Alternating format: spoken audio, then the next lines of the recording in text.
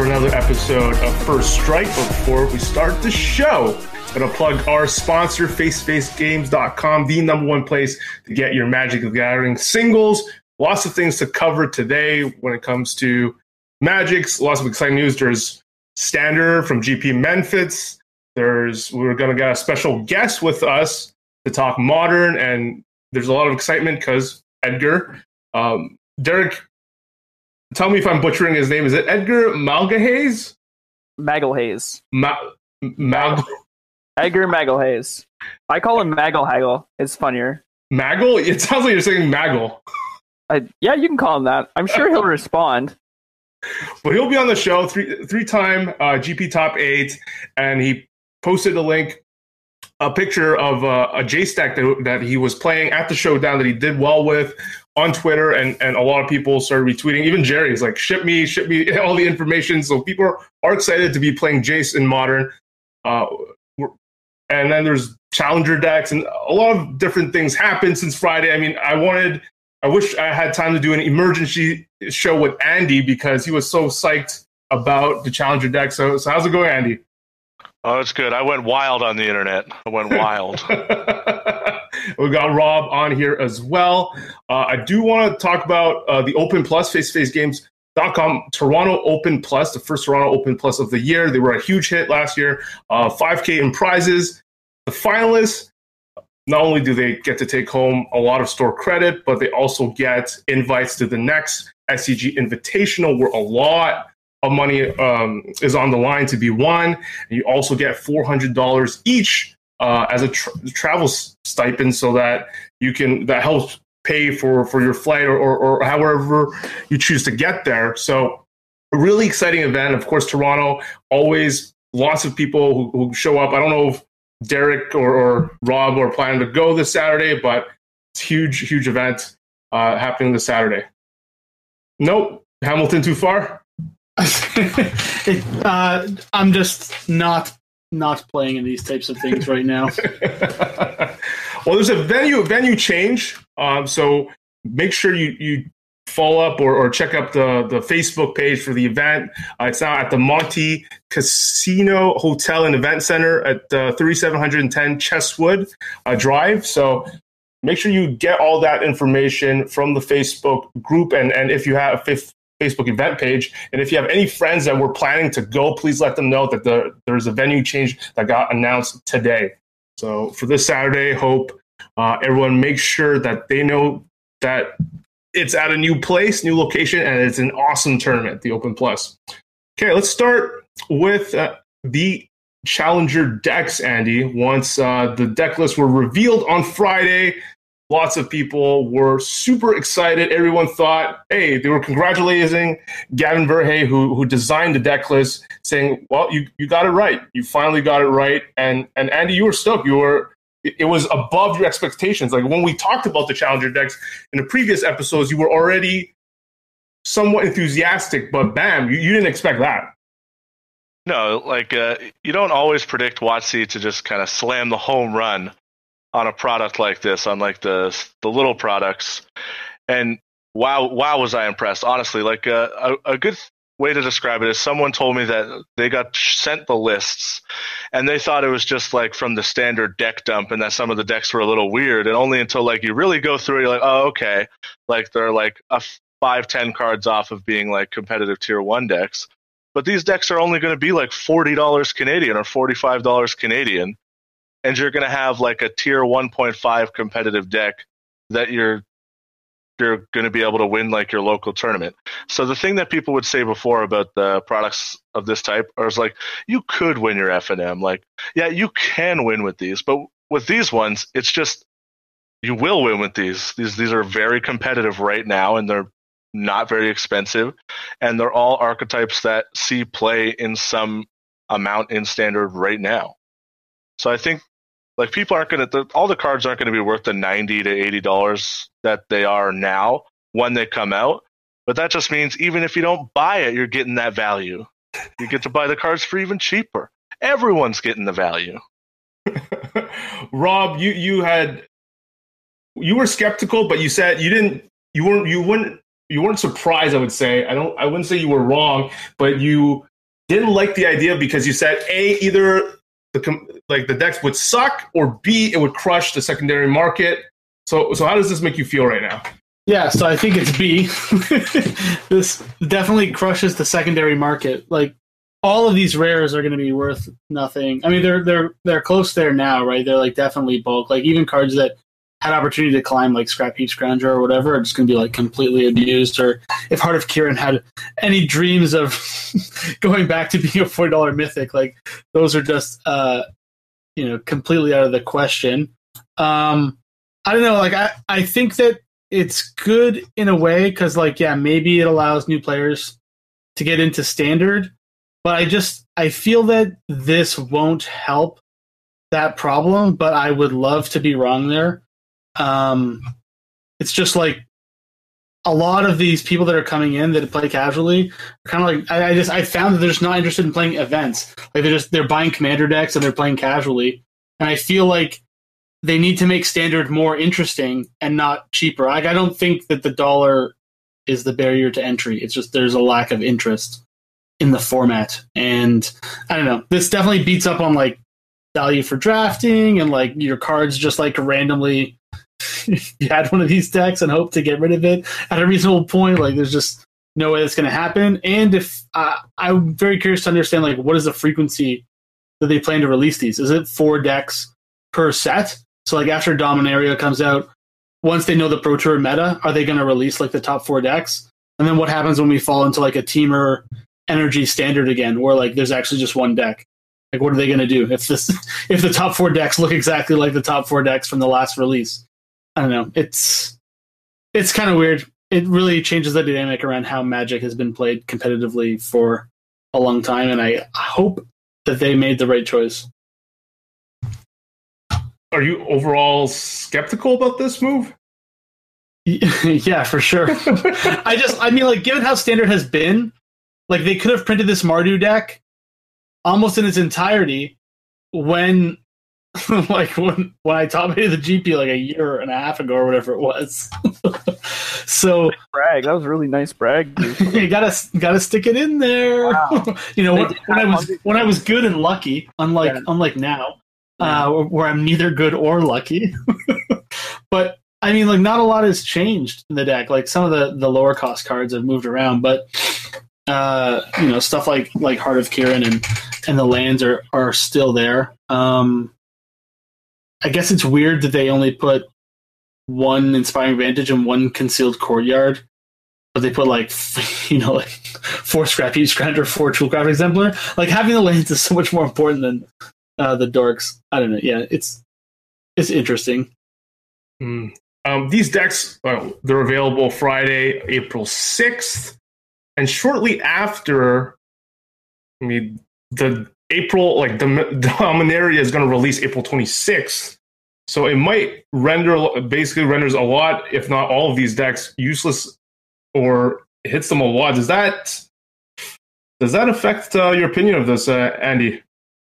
So I actually think that's sort of a smart time. It's smart in some ways. So, like, you're going to have these decks, you're going to play them for like 3 to 4 weeks, and then something new is going to happen. You're going to look at the new cards and want to add to your deck potentially, or now that you've entered into, like, the Friday Night Magic scene where you're playing Standard decks, playing against a bunch of Standard decks, you might consider switching then, now that you've kind of gotten a feel for, like, that maybe you got a little more competitive.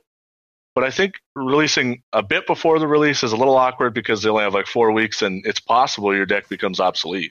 But it's pretty unlikely. These decks have been kind of around through it all, right? For the most part, it's going to be pretty hard to, like, make these unplayable. So I think it's going to incentivize people to be like, oh, let's get some new cards. So that's my hope for it, at least. Yeah, I think I'm wrong. Like, they stay until Q4 of 2018, right? A lot of these cards. Yes. Okay, so I heard some people were scared that maybe, like, their deck is completely useless in a few weeks, but that's mistaken. Derek, you were concerned for something else. You were actually concerned that in our private chats with Andy that maybe it affects the draft scene. I think you mentioned that. I was saying that if it was like me and Rob were talking about, like if it affects anything, it affects draft. Because I know firsthand the store that I used to go to play draft and standard at, they had draft and standard on their Friday nights. Like they had enough people for both. And I think one of the reasons people were drafting was the barrier to entry was cost and card availability. And most people just couldn't build their own decks. So it was cheaper for them to draft. And then they would like grab cards and build decks from that. I think this just, if you have a bunch of people playing standard and the majority of people are playing draft at FNM, like there's not as many cards in the pool. There's not as many like people playing limited regularly. So, yeah. Might be a small concern in certain areas. Andy, but your store, speaking of LGS doing cool stuff, your store, I mean, I don't know if you thought it was cool. I thought it was insane. Yeah. So my LGS, so they see this post and they see some people being a little worried, a little skeptical, and a lot of people super excited. And he said, if you guys are excited now, don't wait. We'll sell you every single card in this deck right now for $40. And if you're missing, like if you already have some of it and only need a few of the cards, we'll sell you every single card in the deck 35% off. And I think they sold a lot of Chandras that day. So that was kind of neat. I think if the player base appreciated that's really sweet. So overall, like I want to go back to you, Rob. Like you just think it won't, just so I don't misinterpret like your final conclusion about this. Like you just don't think this will do anything? Yeah, like I'm not sure that the problem with people not playing standard is because standard's too expensive. Like this solves the problem of standard is too expensive. I can't play standard because I just can't afford to get into the format. Like I just don't think that's the barrier to entry. I think the barrier to entry was standard sucks. Okay. And I can just play other formats that are more fun, which is either limited, modern, or EDH, right? Depending on like what your flavor is. And if you were invested for a long time, like we were, then everyone was just playing modern. If you're a new player, you were playing limited, and if you're a casual player, you were playing EDH. So like it just doesn't like standard doesn't really have a home in a sense. But WotC wants it to have a home because that's how they sell new packs. So then they release a product like this, which is like kind of, I don't know, counterproductive with wanting people to crack boosters. Like, why would you ever want to crack a booster if 2 months from now they're just going to like release all the good cards in 4 decks and you can pick up the whole lot of them for 120 American? It's just weird. So I feel like cracking boosters is a thing of the past, which means maybe draft is like not going to be as well sought out or popular maybe going forward. I don't know. It's just weird. I feel like this is like they have a hammer and they have a screw and they're like, we'll not use the screwdriver. Let's just beat the screw into the board. It'll be fine. Yeah, I think those are good points. It'll be interesting to see. Maybe they do this yearly.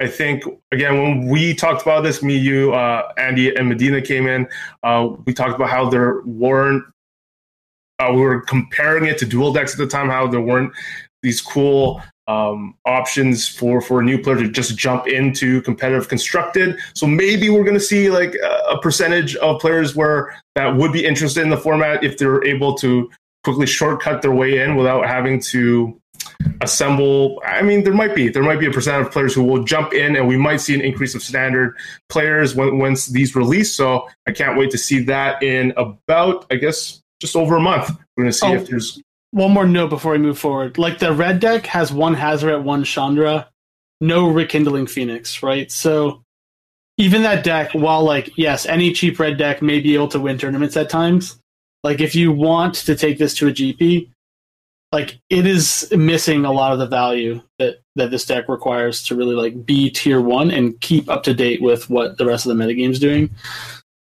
I don't know. They're good event decks, but like they've already tried event decks and they were a failure. So I don't know why this is going to be different.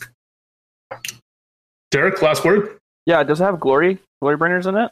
Uno bringer. One glory bringer. Oh, I don't think they're expensive though, so pretty sure anyone can pick up the full playset after buying this deck. Let's go straight to GP Memphis.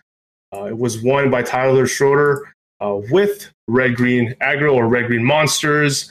I was beating Aaron Barich with Sultai Constrictor. Of course, I had to tweet at Derek after last week's complete destruction, where he got destroyed by every other castmate, about the snake being a viable option in standard. So, Derek, are you excited? Are you excited for snakes to be back on top of the of the standard metagame? Yeah, I mean, like, I don't get to scoreboard much, but like scoreboard. So I just think like this really shows that what we were talking about last week as standard as a shifting metagame really cements that. There's no other snake in top 32, but there's like blue-black's not as dominant. Oh, sorry, Derek. I was reading the chat. Can you repeat that? I missed that. There's no other. How many snakes top 32? None. Oh yeah. Okay. Sorry. That's what I thought. Go ahead. Yeah. Well, I like how many Mardu decks were there? One in top 8. Hey, who said to play Mardu last week? Look, listen. All I'm saying is like that. Like just because there's one snake deck doesn't mean that there's like it's not a bad deck. It still came second. I don't know. Blue black didn't win. That's all I'm saying. You know. But yeah, I don't know. The format still seems pretty open.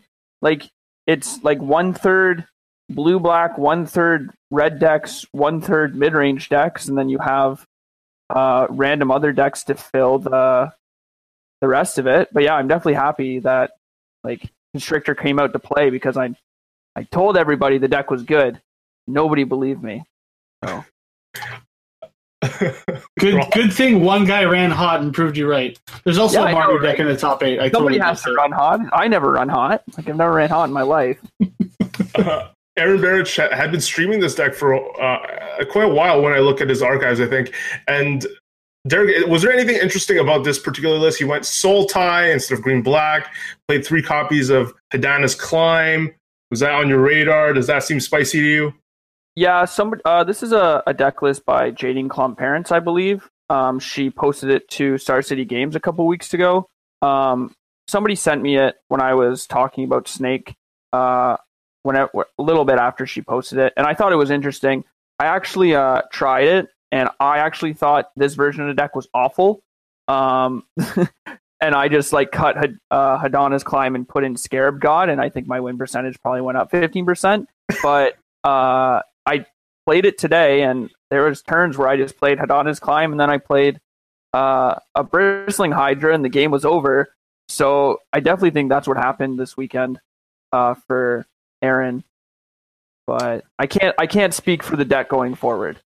Okay, but you don't think then it's not like a lot of the criticism for Constrictor is that you always have to, like if it's not on turn 2, there's a huge difference, and now like you really want that Hadana's Climb turn 3, and I think the biggest mistake that people don't understand is the best card in the deck is not Winding Constrictor, it's Glint Sleeve Siphoner. And the reason I was winning mostly with Snake is when you have a high concentration of threats in your hand and a Blossoming Defense. And so most decks don't actually have enough removal to beat you down the line if you go need to kill 2-drop on turn 2, need to kill on turn 3, need to kill on turn 4. And the deck that came second this weekend is very much that, where it just enforces every single card in your deck to make it a have to kill, not to mention every card in the deck, basically you already have to kill. You do kind of have to run hot, and if you flood out, you're in much worse shape because you have a unplayable enchantment on 3, but I'm sure like people just weren't ready for the Hadana's Climb. So what makes you want or not want to try this more in the future? I think if people are ready for lower to the ground mid-range creature decks, they're just going to start playing more Fumigate and Settle the Wreckage. And the Tokens deck is already the best low to the ground creature deck, and they're already playing those cards. So if you see an uptick in non-token deck, you'll see an uptick. More people will play tokens because it plays those 2 cards. Same with white decks in general. And then like you might see more control decks just play for Fatal Push, for Moment's Craving, something whatever. Bontu's Last Reckoning in the board. Okay. Yeah. But Rob, despite this performance, because it's one copy, doesn't really affect what you think about the format? No, I mean like if you just look through the top 8, you're like, oh, what decks are still good in Standard, right? And it's like, okay, Grixis Energy is obviously back. That deck was kind of fallen out of favor. It put 3 copies into the top 8, and then like a bunch more into the top 32. I think it was like 6 or 7 copies total. Blue Black is obviously very popular. It's popular with a lot of good players, which also definitely like kind of helps it out, right? There's a bunch of other random stuff. Like Mono Red's obviously very good, and like the Red Green aggro deck did well this weekend, or just like any Red Green monsters or Red Green X monsters variant. I think that if what you're trying to do is the Sultai Constrictor plan, where you want to play a bunch of creatures that like aren't really good at blocking and have this combo finish, I feel like just playing the Red Green aggro deck is better. Like the deck's just better at attacking. You have a bunch of haste threats. Your threats are more resilient. Your removal is cheaper and more flexible. I don't know. Like their decks are doing the same thing, right? They're trying to put like a threat you need to remove every turn onto the board, and then more efficiently remove your opponent's threats when they matter.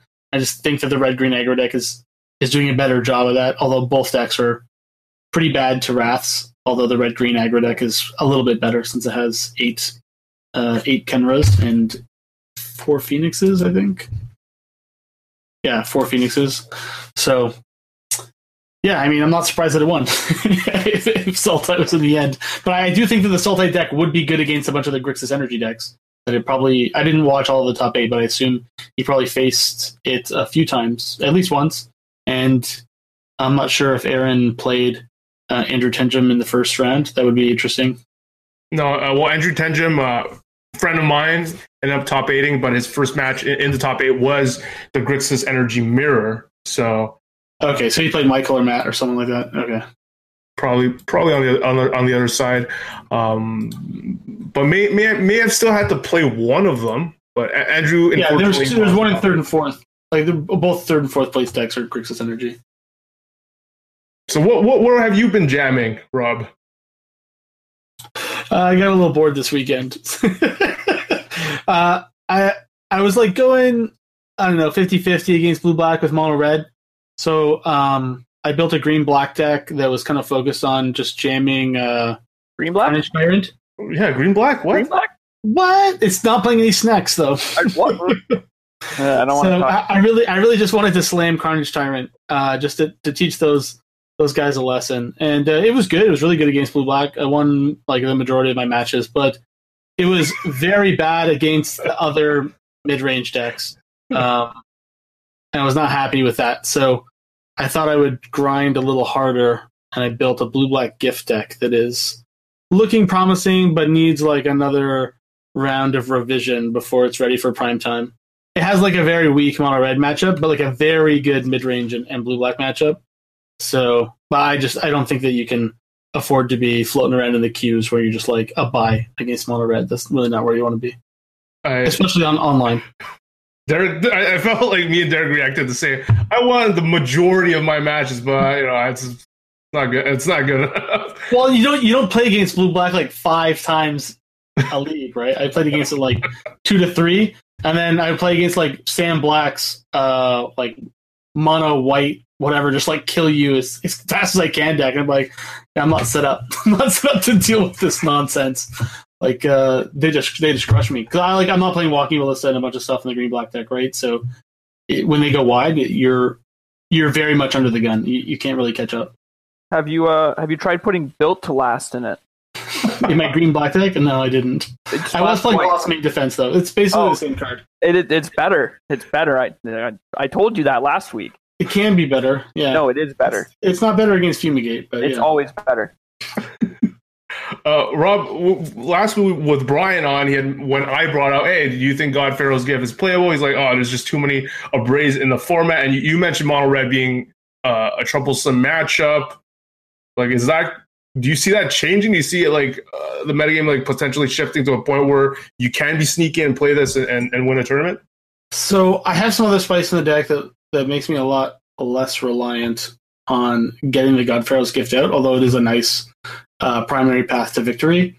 But yeah, Abrade is, I wouldn't say it's like going down in popularity. I mean, it's less prevalent online just because of how popular Blue Black was. And I assume that like green black will be reasonably popular this week, as well as red green aggro. So I guess the red green aggro will probably balance out the missing of braids from people like playing less mono red and stuff like that. I'm not sure how many Grixis Energy is running. They're like one in the main, one in the board, I think, usually. So it's not a huge concern. Derek's saying 2 in 1. Yeah, it's 2 in the main, 1 in the board. In the version that I'm playing right now, at least. I think it was Derek's version is probably the version you want to play. He's a master at Grixis Energy. The third, the deck that both of the third, people that top 8 are playing 1 in 1. I think. Oh, then I'm only playing 1 in 1. I thought it was 2 in 1. Derek doesn't even know his own list. Jesus, this is savage.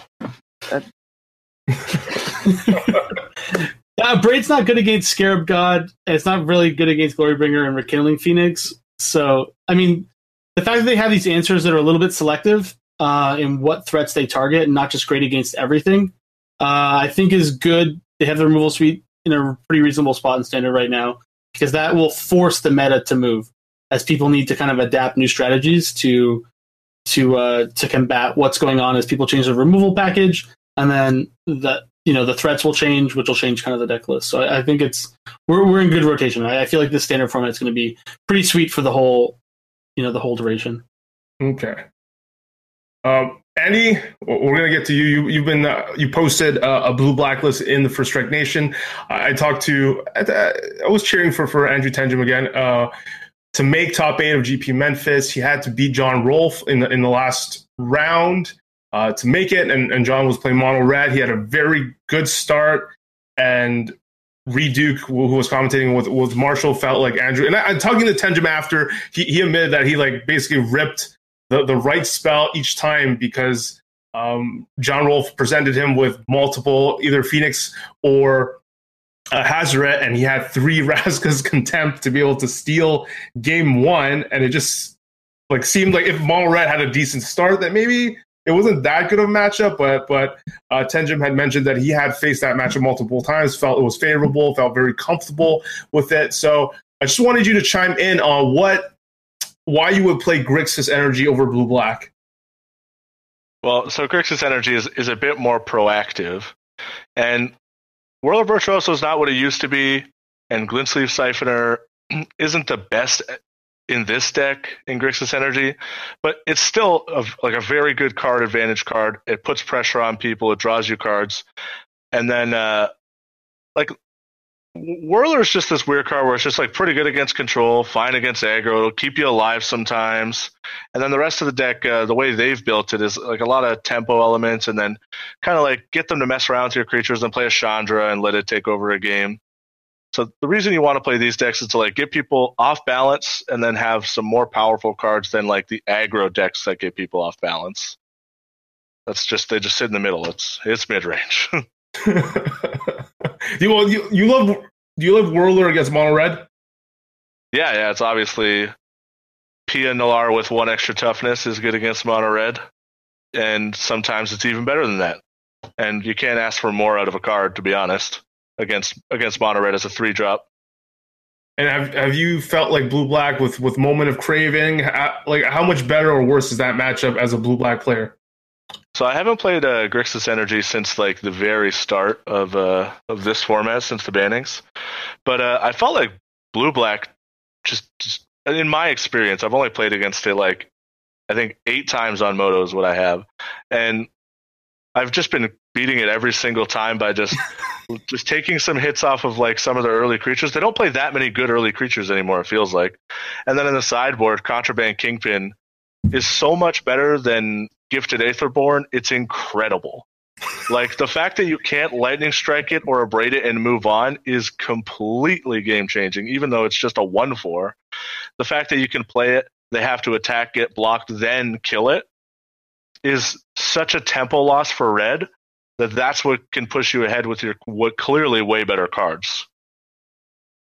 Well, tell us more about your list that you're currently jamming and some of the maybe important card choices that you had to make to put it to where it is right now. So the thing that's different about my list is I was playing 2 Consigned to Oblivion. Basically, I don't I haven't had good experiences with the card Commit to Memory, but Consign to Oblivion felt like a similar catch-all that I can like bounce the thing later in the game and then re-counter it later, or I could bounce it and then mind rot it out of their hand. And in the control matchup, I could just like discard it to hand size, which happens all the time, and then just mind rot them later. Or I could bounce like my Gear Hulk after they try and kill it, or bounce my Scarab God and then mind rot them. And especially against like the red green monsters deck, like bouncing something and then mind rotting them is so important because they play like land spell, and they just get down to a spot where like their 2 cards in hand are Glorybringer and Glorybringer, or like Glorybringer and another really good Haymaker. So it's been pretty good in those spots, but I tried Commit to Memory today, and I've been actually impressed. So I could just be wrong, and they're both good cards, but Consign to Oblivion looks way better in your opening hand, because being able to bounce a 2-drop and then get your counters going, because you play quite a few of them, is pretty important in a lot of matchups. But I think Commit might be better. I might try a 1-1 split. I could be convinced. I'm not like heavy set in one or the other, but I do like Consign to Oblivion. It may just be like a pet card thing. I'm not sure. Okay. Has the results of this tournament affected what you would bring in an upcoming important standard event? Not really. I would still run 3 Search for Azcanta, which not everyone is doing, and I might go up to 4 Field of Ruin. Damn it. Not 4 Search for Azcanta, but I might go up to 4 Field of Ruin. So like one of the most important things you can do in the mirror is just have a lot of Search for Azcantas, because they're going to keep getting blown up, and then once you have one and the other person doesn't, it's so demoralizing to watch them draw a extra spell every turn of the game. So I like 3, and what got me on that was actually Brian Gottlieb posted his list in the Nation, and I was like, okay, I like 3 because to me it's been the best card in the deck, one of the best cards in the deck for sure, the whole time. So I think it is right to jam 3, and even though you get one extra one stuck in your hand all the time, it's just important. 4? No, not today, not tomorrow. I've been hoping for 4 ever since me, you, Alex Bianchi talked about the card on the show. So you'd still be playing blue-black, maybe with those some adjustments. Derek, what would you play, just to let our listeners know? I think it's either, it really depends on the metagame. So I think if you're expecting a lot of Snake, you should play probably tokens. And then if you're expecting a lot of tokens, I would play probably red. Maybe not. Probably red. And then like if you're expecting a lot of blue-black, I would play Snake.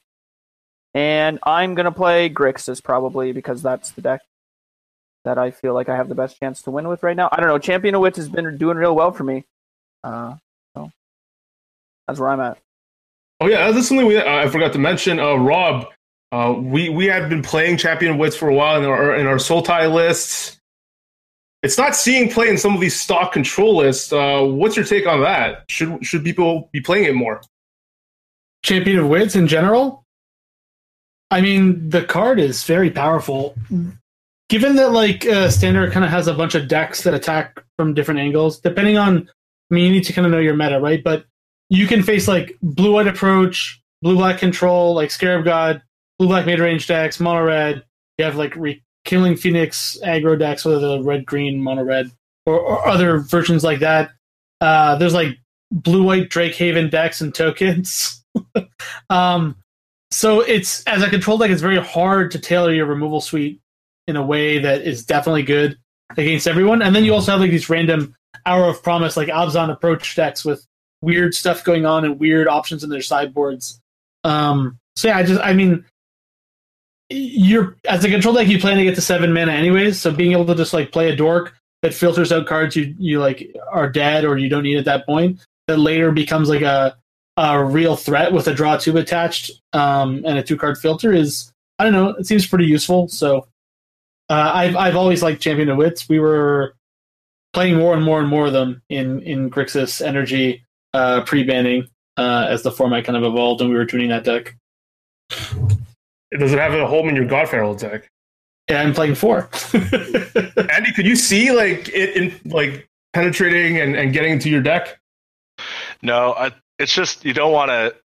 It's sort of card disadvantage because in control it's card disadvantage. Like you play it, you draw 2, you discard 2, but like the 2/1 isn't as valuable to you, and you'd rather just play like cards that are split cycle cards, like the draw 2 that can cycle, or like more sensors. If you're really looking for a way to like 100% hit your land drops, or play more cycle lands or something, so that you make sure you hit more spells. But I think the way to get the best mixture is not through Champion of Wits for control. Okay, so it's better like you said, in something like a Soul Tie where you're also attacking with other creatures, and then the 2/1 body is a lot more useful. All right, I'm going to let Derek introduce our special guest tonight. Derek, take it away. Welcome, everyone. Is Edgar Magalhaes, the maybe third best player in Southern Ontario. He's definitely one of the best looking and can grow a mean mustache. If you want to get some good Edgar photos, I can send you the folder I have on my computer. I probably have like 300 photos. They are wonderful.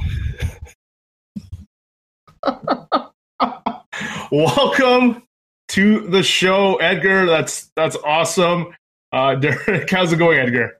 Going good. Thanks for having me. No, thank you so much for coming on. You're someone who has oh my god, the chat is being pretty vicious. Oh god, he's so ugly. You're someone that is mentioned a lot as someone obviously that follows Canadian competitive Magic, and you've been putting up these finishes. It's not like that they all came recently, but you top 8 in 2013, then had 2 top 8s in 2015. So it's been a while now. Yeah, I had a pretty bad couple years, but I haven't actually been gone. I guess been losing a lot more. I guess I've been getting less lucky, but been playing a lot more recently. So hoping to get back on the big stage. Just qualified for an Pro Tour for the first time in a while for like 2 years. That was did nice. Okay there. Derek, it's kind of cool to see you do well. I mean, I've heard like I said, hear your name mentioned a lot, whether it's via articles or by people that I know. And then there's like Cody Gravel that we had last time said like you are the ultimate gentleman to play against, and he already knew your reputation of being a good player. And so did you ramp up, like when you made your first top 8, was that when you were at the top of your game, or you got lucky and got a few lucky bounces and got in there, or where were you at in your first top 8? I was really bad. I got really lucky in my first top 8. It was a Theros Limited Grand Prix, and it was actually my first Grand Prix day 2. And I was just excited to day 2. That was actually my goal going into the tournament. And I had been watching some GFAB streams, and he had been like forcing an archetype, and I just forced that archetype in 6-0 day 2 draft and got there. So that's how the first one happened. But I didn't do anything for like another year after that because I definitely was not good enough. Okay. How would you say you've gotten better? Is it just more experience over time, or getting to know more and more better players and playing against higher competition? Yeah, definitely. I definitely leveled up when I moved to Waterloo for university because the players there were a lot better than I was, and they taught me a lot. And after I got a couple top 8s in 2015, I started talking to the Toronto guys more, like Fournier and Omar and all of them, and like they really helped me step up my game as well. And I felt like I got a lot better after that. Even though my results started dwindling, I could tell I was getting better. Okay. So you recently did well at the F2F Toronto 1K Showdown with Bug, and you had tweeted out a picture of it, and people got really excited because, hey, it's got 4 Jace the Mind Sculptors in it, and I talked to the other guys that someone that helps me edit and post articles on Mana Deprived Keep Capstick is an excellent deck builder. This might be an underground secret. Yeah, I think Keith is probably one of the smartest guys in Toronto in terms of deck building. He always hits the nail on the head when it comes to like metagaming and like really tuning those like specific slots that people need to like, that people don't realize have such a huge impact. And when I started talking to him, it was like a week ago or something about Modern, we both had like a similar idea of where we wanted to be in terms of a Jace deck, and like he just sketched out a list, and it just looked great, and we just ran with it. All right. I mean, this deck is so got a lot going on. Sultai. We're gonna put the link in the show notes.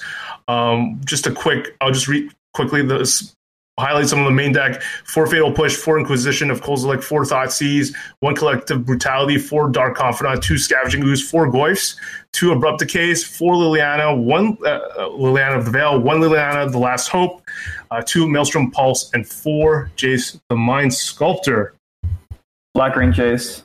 Black-green Jace. I mean, it's the only double blue card in the main deck. Derek, have you seen this list?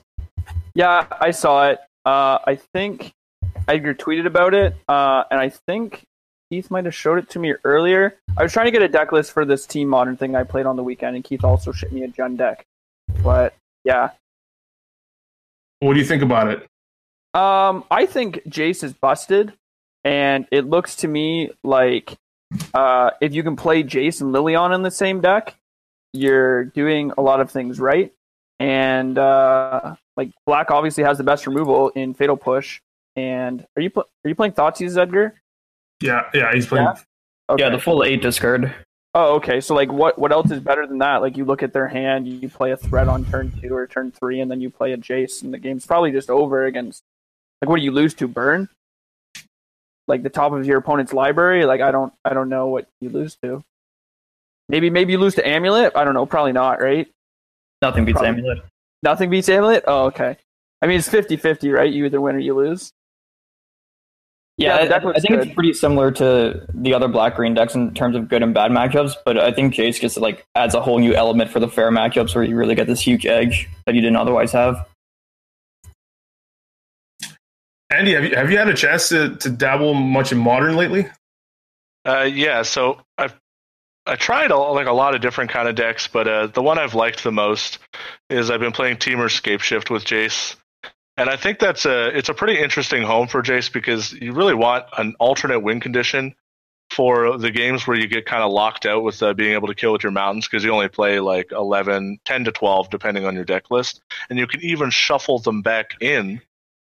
But yeah, so that's the home I've been trying. And like it's been really good against the mid-range decks. And I think Jace is just a really good card in that deck because it doesn't need to be your main game plan, but it's going to help facilitate you to kill them. So that's the best Jace deck and the current deck I've been working on. No Bloodbraid for you? No Bloodbraid Elf, just some good old Scapeshift with Jace the Mind Sculptor. Rob, have you been messing around with Modern or Jace? Modern is dead to me, Car.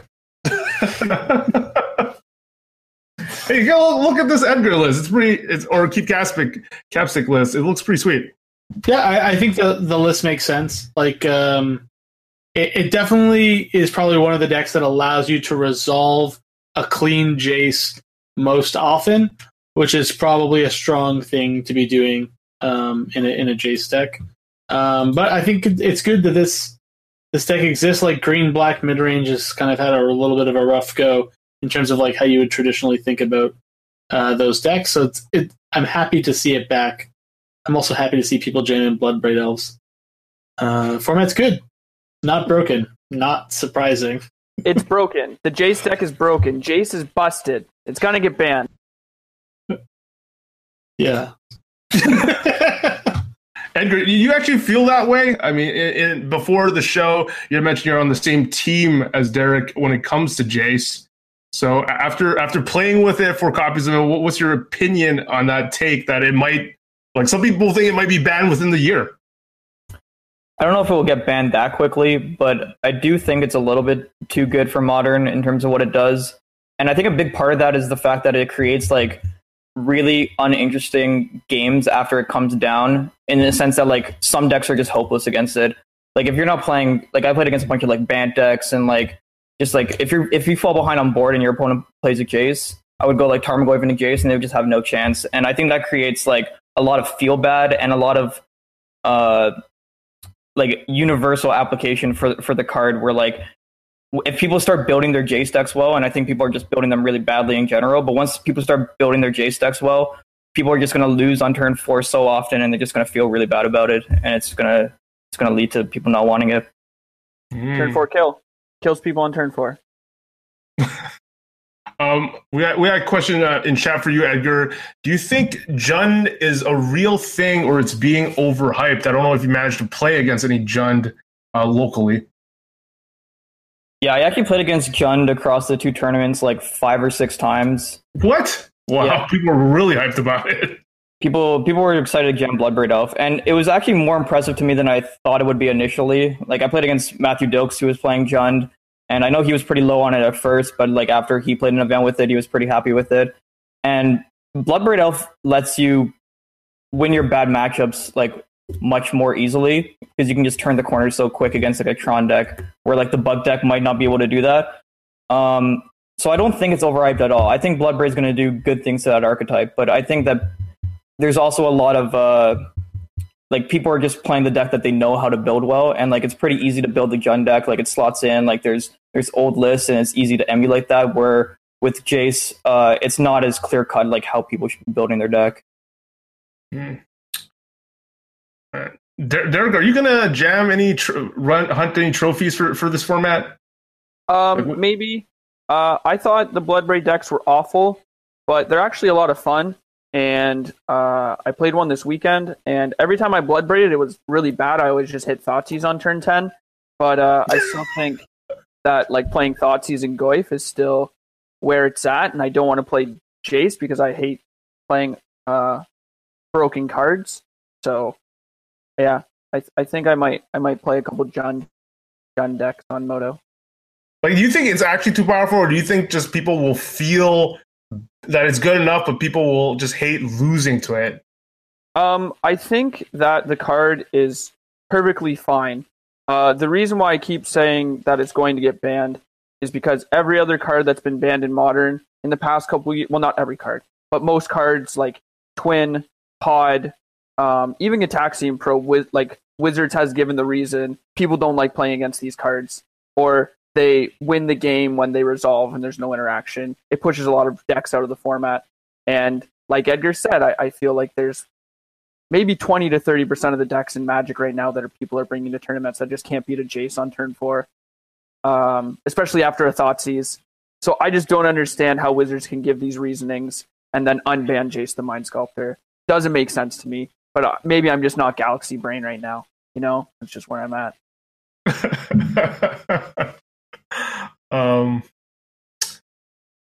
What were your thoughts on Storm and like turn 3 Tron and stuff like that, Derek? Like, are those okay for you? Like Tron. Like Tron has a fail rate. I feel like I don't know. I feel like if you ban Jace again, you might have to ban Tron. Storm's really bad. Storm's a bad deck. Tron is fine. We'll see. You think? Well, I think. I don't know. I don't think Storm's fail rate is that high though. If it's not, the deck's just like really, it's just not very good. I think the fail rate is pretty high. I've seen a lot of people play Storm that say they're good at Storm and they just can't. They just don't know nothing happens. They cast a Goblin and it dies, and they're like, "Oh, I can't win now." And it's like, a bad deck, I guess. Everyone I play against, they consistently kill me. Like the turn I expect them to kill me. You might be more unlucky than I am. I don't know. It's like bringing Amulet to a tournament. Like, I don't know. Maybe your opponent just doesn't know what's going on, and you just Amulet them. I mean, is that archetype still possible without? I don't know. Like, I'm pretty sure Amulet. Like, you just play a Primeval Titan and it never gets countered, and then you win, and then somehow you like X3 a GP. But I've never done that. It's hard to counter X3 the Grand Prix. It's hard to counter a creature when it's being cast with Cavern of Souls, I hear. Sorry, Cavern of what? Just saying, I don't know. Facts. They matter. Can you Cavern of Souls a Jace? Yes. You can use Cavern of Souls to cast Jace. Wow. Broken. So I'm checking the results here for the latest Modern Challenge. The only 8-0 is Black Red Hollow one. So and with there's a Jund with 4 Bloodbraid, or maybe 2 of them. with 4 Blood Braid elves. There's 8 of them in the top 8. So this Black Red Hollow one still making the rounds here. Not seeing Teamer Shift here. Andy, are you going to help make it an appearance in these top 8 lists? I don't know about that. I don't play a lot of modern challenges, but I think Rodrigo Torres has been playing the deck a lot, and I think he has a really good list. So I would follow what he's doing. I think has a couple 5-0s posted already, and someone else has some 5-0s posted too. But hopefully I can help it. I'm certainly not trying to not help it. What's his player name? Is it just his name? Is it R. Torres? I have no clue. That's fine. We'll try to find it later. But I'm going to look forward to seeing what Derek crushes and wins more trophy with. On to the next topic, and I'm going to pick Shaheen's Twitter. When we had John and we had Final Nub on that episode with Andy and Alex as well, we had mentioned how John and Alex liked the new GP format because it allowed them to go out with their friends on Saturday night, even though like the Sunday night might be more grueling if you're still in the tournament. You got to eat, you got to hang out. And Shaheen posted, got lucky with a late flight, but this extra round day 2 has made flying late driving pretty miserable. Is this a popular change? Us old folks with jobs are taking a hit for sure. And then the poll has 74%, 9 rounds day 1, please. 26%, 7 round day 2s are great. And Pat Cox, the vast majority of GP attendees have jobs they need to get to Monday morning. I really don't get this changed. Jarvis Hugh, I prefer 9 round day 1s 100% because of that. And John Stern actually tweeted 8 round day 1s are great. 6 round day 2s are great. X2 should always top 8. How do we make this happen? Rob, as someone who has a job, what is your take on this? Yeah, I mean, I already didn't like the time I was leaving, driving home from an event when day 1s were 9 rounds, and now that day 2s are 7, plus top 8 if you're lucky. It's even worse.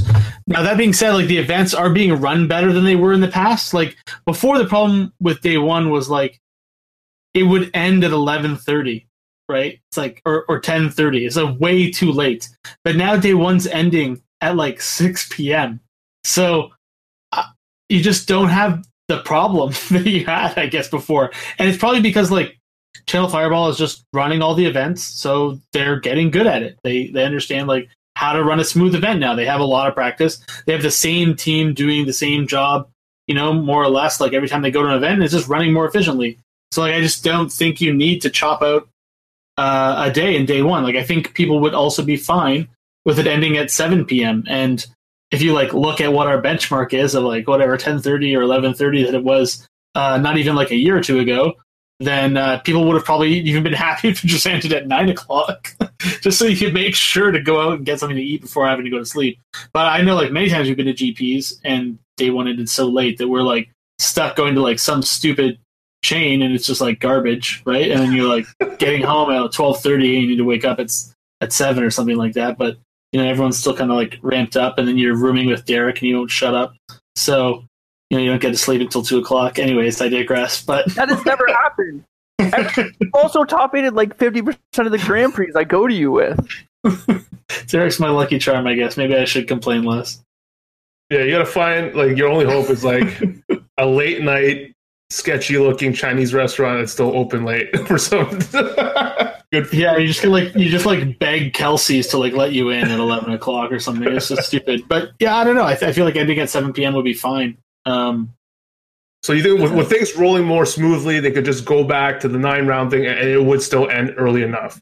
Yeah, and I think like the average player that goes to a GP that was really happy about the X3, I get into day 2 stuff that was going on, I think they're probably going to be more pleased because like the X2 cutoff at 6 and 2 is still pretty tough for a lot of people to make it. So,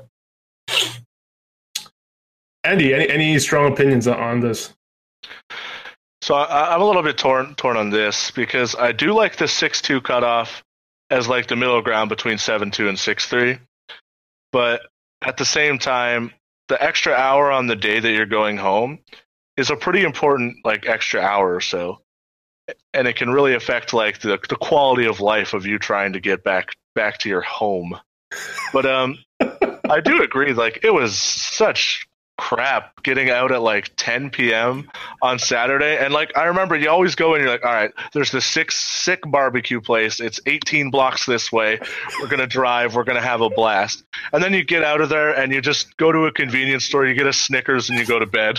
Because it's just too late. So I think this is the lesser of the two evils, but with both days running smoother, I think it's not actually that much worse than like the day two. I don't think you're out that much later if it's running as smoothly as day one is compared to the old tournaments. So I don't think you're actually leaving that much later, but I wouldn't know.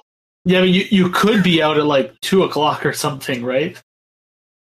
What would you do all day? I would go home. I would go home. I would have dinner with my family, and I'd have a good night's sleep. So much free time, not playing Magic. What are you going to do? You could also just like go see the city or something, right? That's an option. Yuck. Depends where you are. Edgar, do you prefer the new change or not, or it doesn't matter to you? For me, I prefer it, but like I think it's pretty selfish as like competitive Magic players to think that like when these Twitter polls happen and like the 200 people voting on Pat Cox's poll, like there's a lot of bias there because it's the type of people who are going to be following Pat Cox, and sometimes we forget that like the majority of people attending this tournament are slugging out 9 rounds on day one, and if you haven't played a 9-round tournament in a while, like you forget how grueling that is. Like if you go to a Star City Open or something, and like for the majority of people, that 1 extra hour is like it really helps them on the first day. And like if I get home on Sunday like at 2 a.m. instead of 2:30 a.m. or the other way around rather, like it's not going to make a difference to me. Like it's all the same. Lastly, Derek? I just think it's so ridiculous that this was even brought up. Like Edgar said, like 9 rounds is so long, and the fact that like you can eat anyways, and like what's an extra hour? Like day 2 starts at 9, 7 hours, maybe even 8 hours. You end at like 5. If you're flying, you can definitely get a flight home from 6 to 12 p.m. or 12 a.m. And like if you have a job on Monday, just like book the day off or tell your work that you're just not going to come in. Like if you have a reasonable job, I'm sure your employer will just be like, yeah, okay. Or maybe just don't go to 30 Grand Prix a year that you book all your days off and waste your Mondays so that you're tired at work the next day. It just doesn't make logical sense that this is Wizards' fault and not you just poor planning. Like so basically what you're saying is like if you have a real job with real demands, you should just like not play Magic.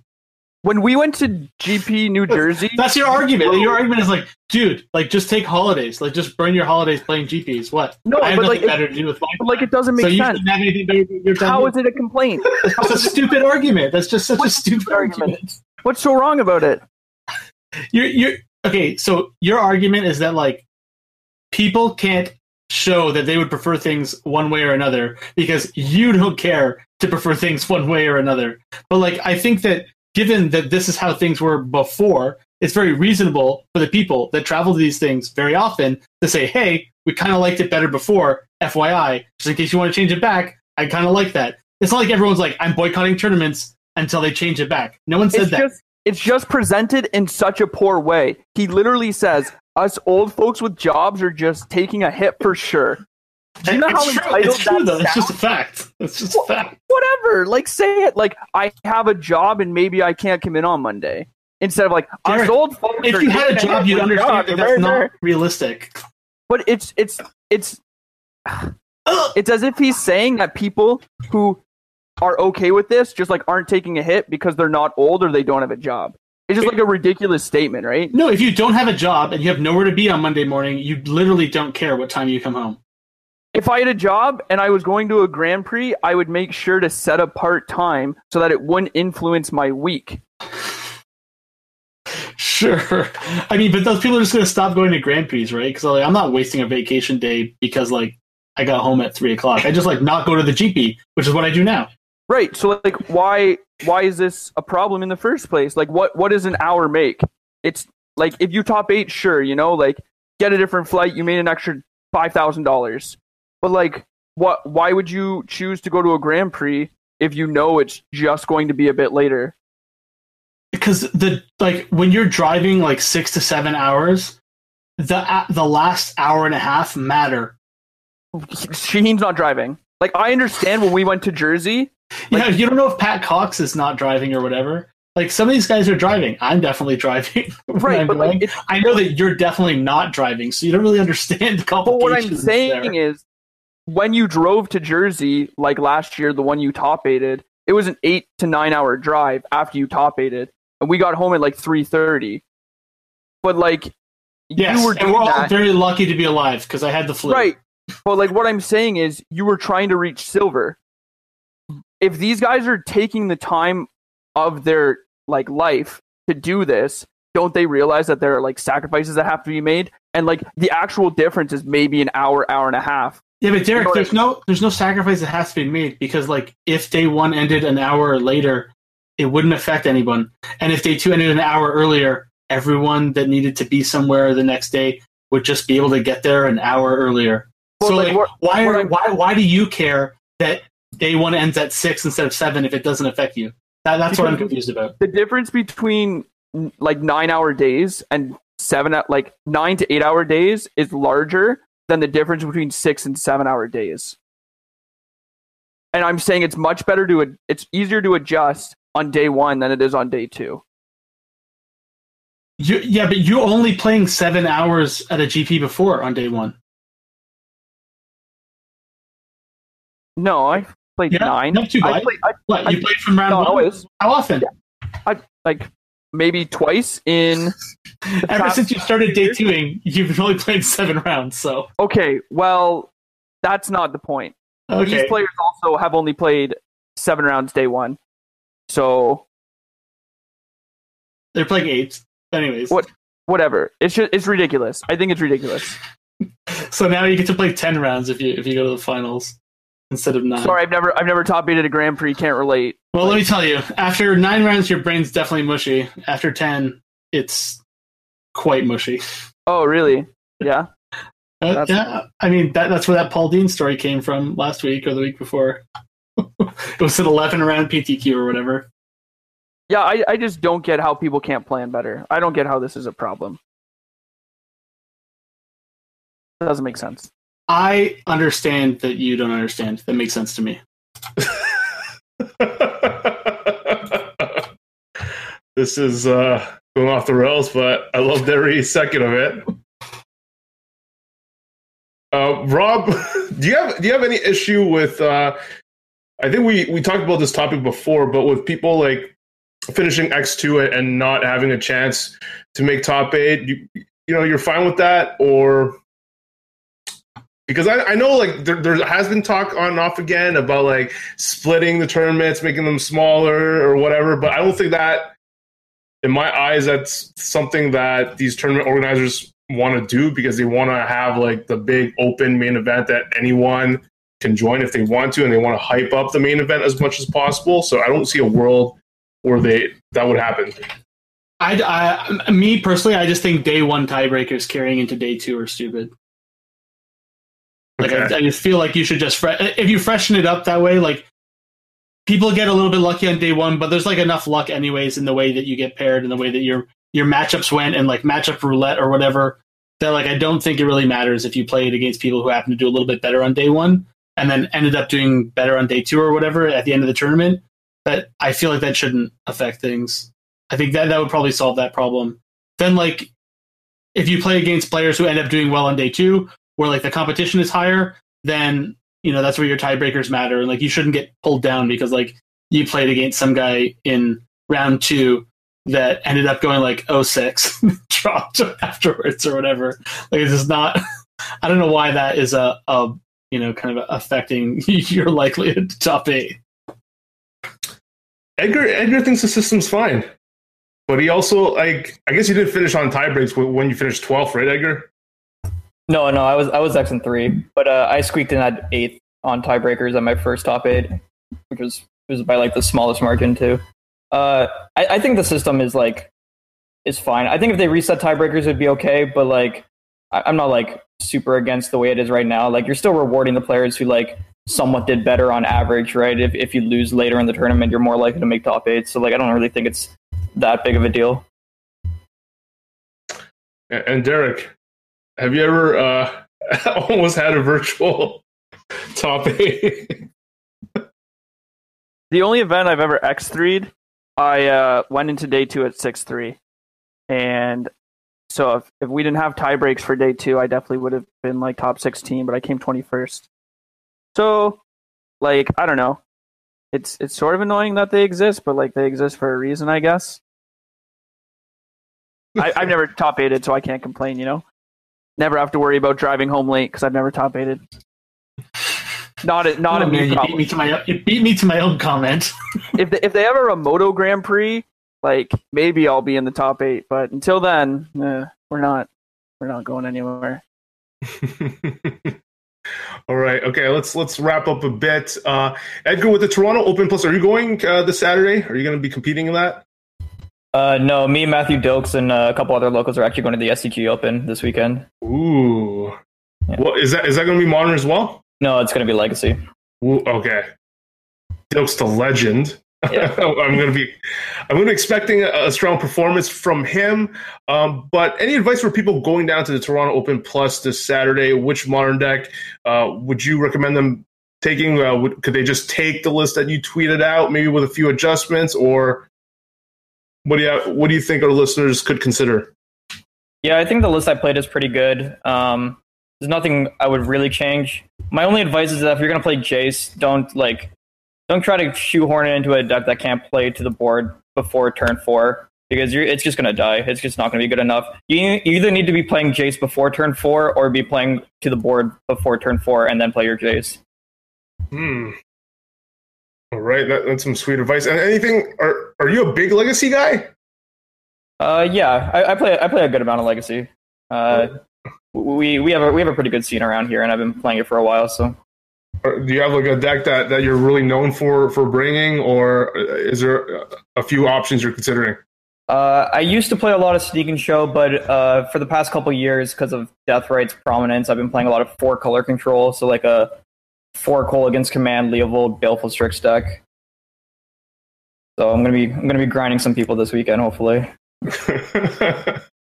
Well, good luck to you. Where is it at again? I missed. It's in Boston Worcester. Oh, Boston SCG Worcester. Right, that's gonna be pretty sweet. Look forward to seeing the Legacy results. Shout outs to Matthew Dilks. Edgar, where can people reach you if they want to ask you questions or about anything, any advice? Yeah, you can find me on Twitter at EdgarMTG, or you can add me on Facebook. If you search Edgar, you should be able to find me. There's not a lot of us going around, and I'm always happy to answer any questions. So, what's that look you have, Derek? We can add Edgar on Facebook. I've really always just wanted to be friends with Edgar.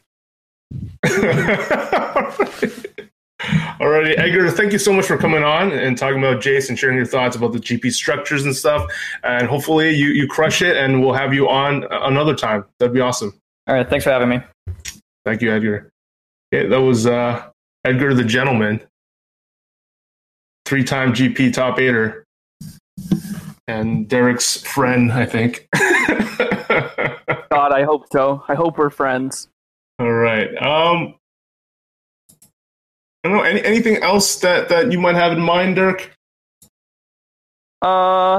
Like for the Open, or like what? In general, what's happening? Like, is there Masters 25? Was there anything that? Oh, I really like the watermarks they have in the text box. As a very casual player, that really speaks to me. You know, it really adds something extra to the card that I wouldn't normally get. I like that they're reprinting Jace. That way I probably can still just never afford any because they're just way too expensive. I'll just stick to playing Bloodbraid Elves. The RPGQ is coming up in a month, like 4 or 5 weeks, which is sealed, which is the next thing on my radar. Hopefully, I just get to open a bunch of Tetsumoks because that's all this format is. And yeah, that's about everything. I'm probably not playing the Open. I haven't decided yet. I'm trying to queue for the team RPTQ, the queue for the team PT. So we're trying to grind pre-TQs. But yeah. Yeah, I wonder if this set will do better than Iconic with Jace, Imperial Recruiter. People were hyped about that today. So, and other stuff that have already been spoiled, like Chalice and stuff like that. Very curious to see if there will be more hype. It was funny to have my friend Dave Lee and even Alex Bianchi say that, oh God, they printed me, and tweet out like a picture of Imperial Recruiter. So shout out to those guys. Right, I think that does it for us. Any big events for you, Andy? Nothing that I can think of in the near future, as far as I know. So just gonna keep jamming some standard and modern. Hope to learn some more about those formats.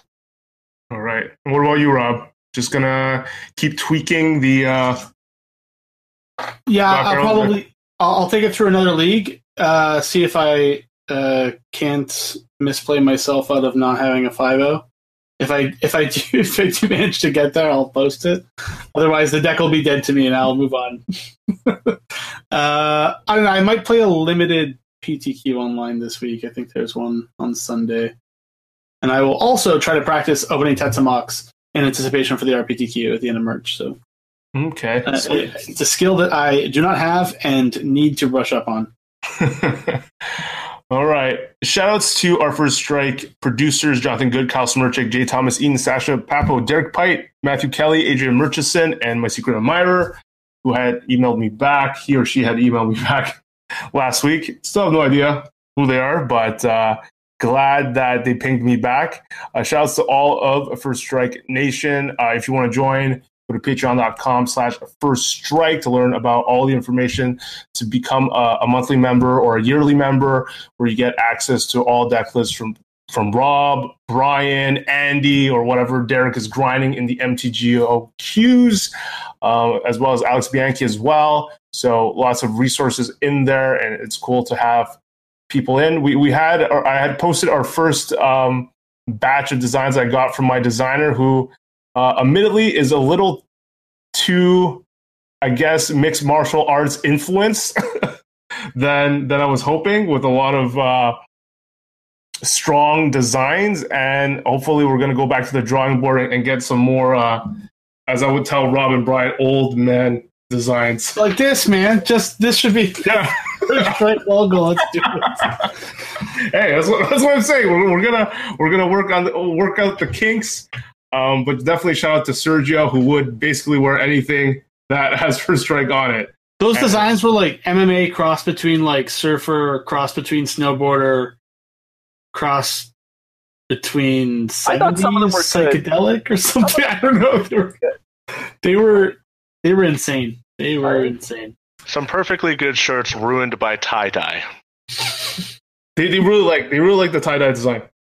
And I'm just like, I think my listeners just want simple black and just logo. So we're going to go with that. We're going to have some V-neck options, some polo options, hopefully, is what I'm looking into, especially for Rob, because obviously I need Rob to rep as well. And if you like our episode, you want to support us, give this a thumbs up, subscribe, join our nation. Lots of ways. Post this episode on Facebook, on Twitter, on Reddit, wherever you want to, and that would help us a great deal. And I just want to mention once again, if you're in Toronto or close to Toronto, to check out the Open Plus, face-to-facegames.com, Toronto Open Plus. Go to ffseries.face-to-facegames.com to learn about the entire tournament series that spans across Canada. We have Open Pluses, we got Opens, we got Classics, and there's a venue change for this Saturday in Toronto. So if you were already registered for the event, please double check the venue.